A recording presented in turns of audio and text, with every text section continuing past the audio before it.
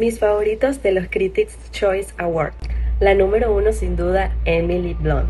Me encantó ese vestido, critícanme, díganme todo lo que ustedes quieran, pero me encantó ese vestido. Tiene una onda muy retro, a mi parecer, pero me encantó, no sé, me encanta el tono del rojo, me encanta como que la tela, no sé, me gusta muchísimo y parece ser un vestido muy cómodo, no sé, da la impresión.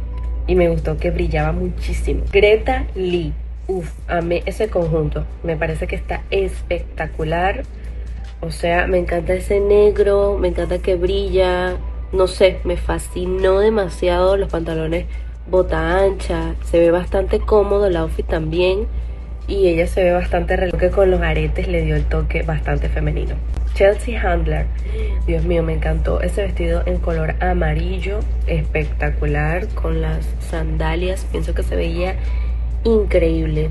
Me encanta el detalle que tiene en los hombros, que cae. Si no hubiese tenido ese detalle en los hombros, creo que no hubiese sido lo mismo. Por último, Kaylee Cuoco, me encantó su vestido negro, súper sencillo, me encantó, súper elegante.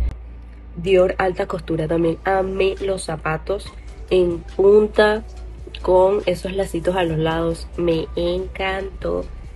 Kaylee Cuoco, le doy un 10 de 10. Y ustedes coméntenme abajo cuál fue su favorito.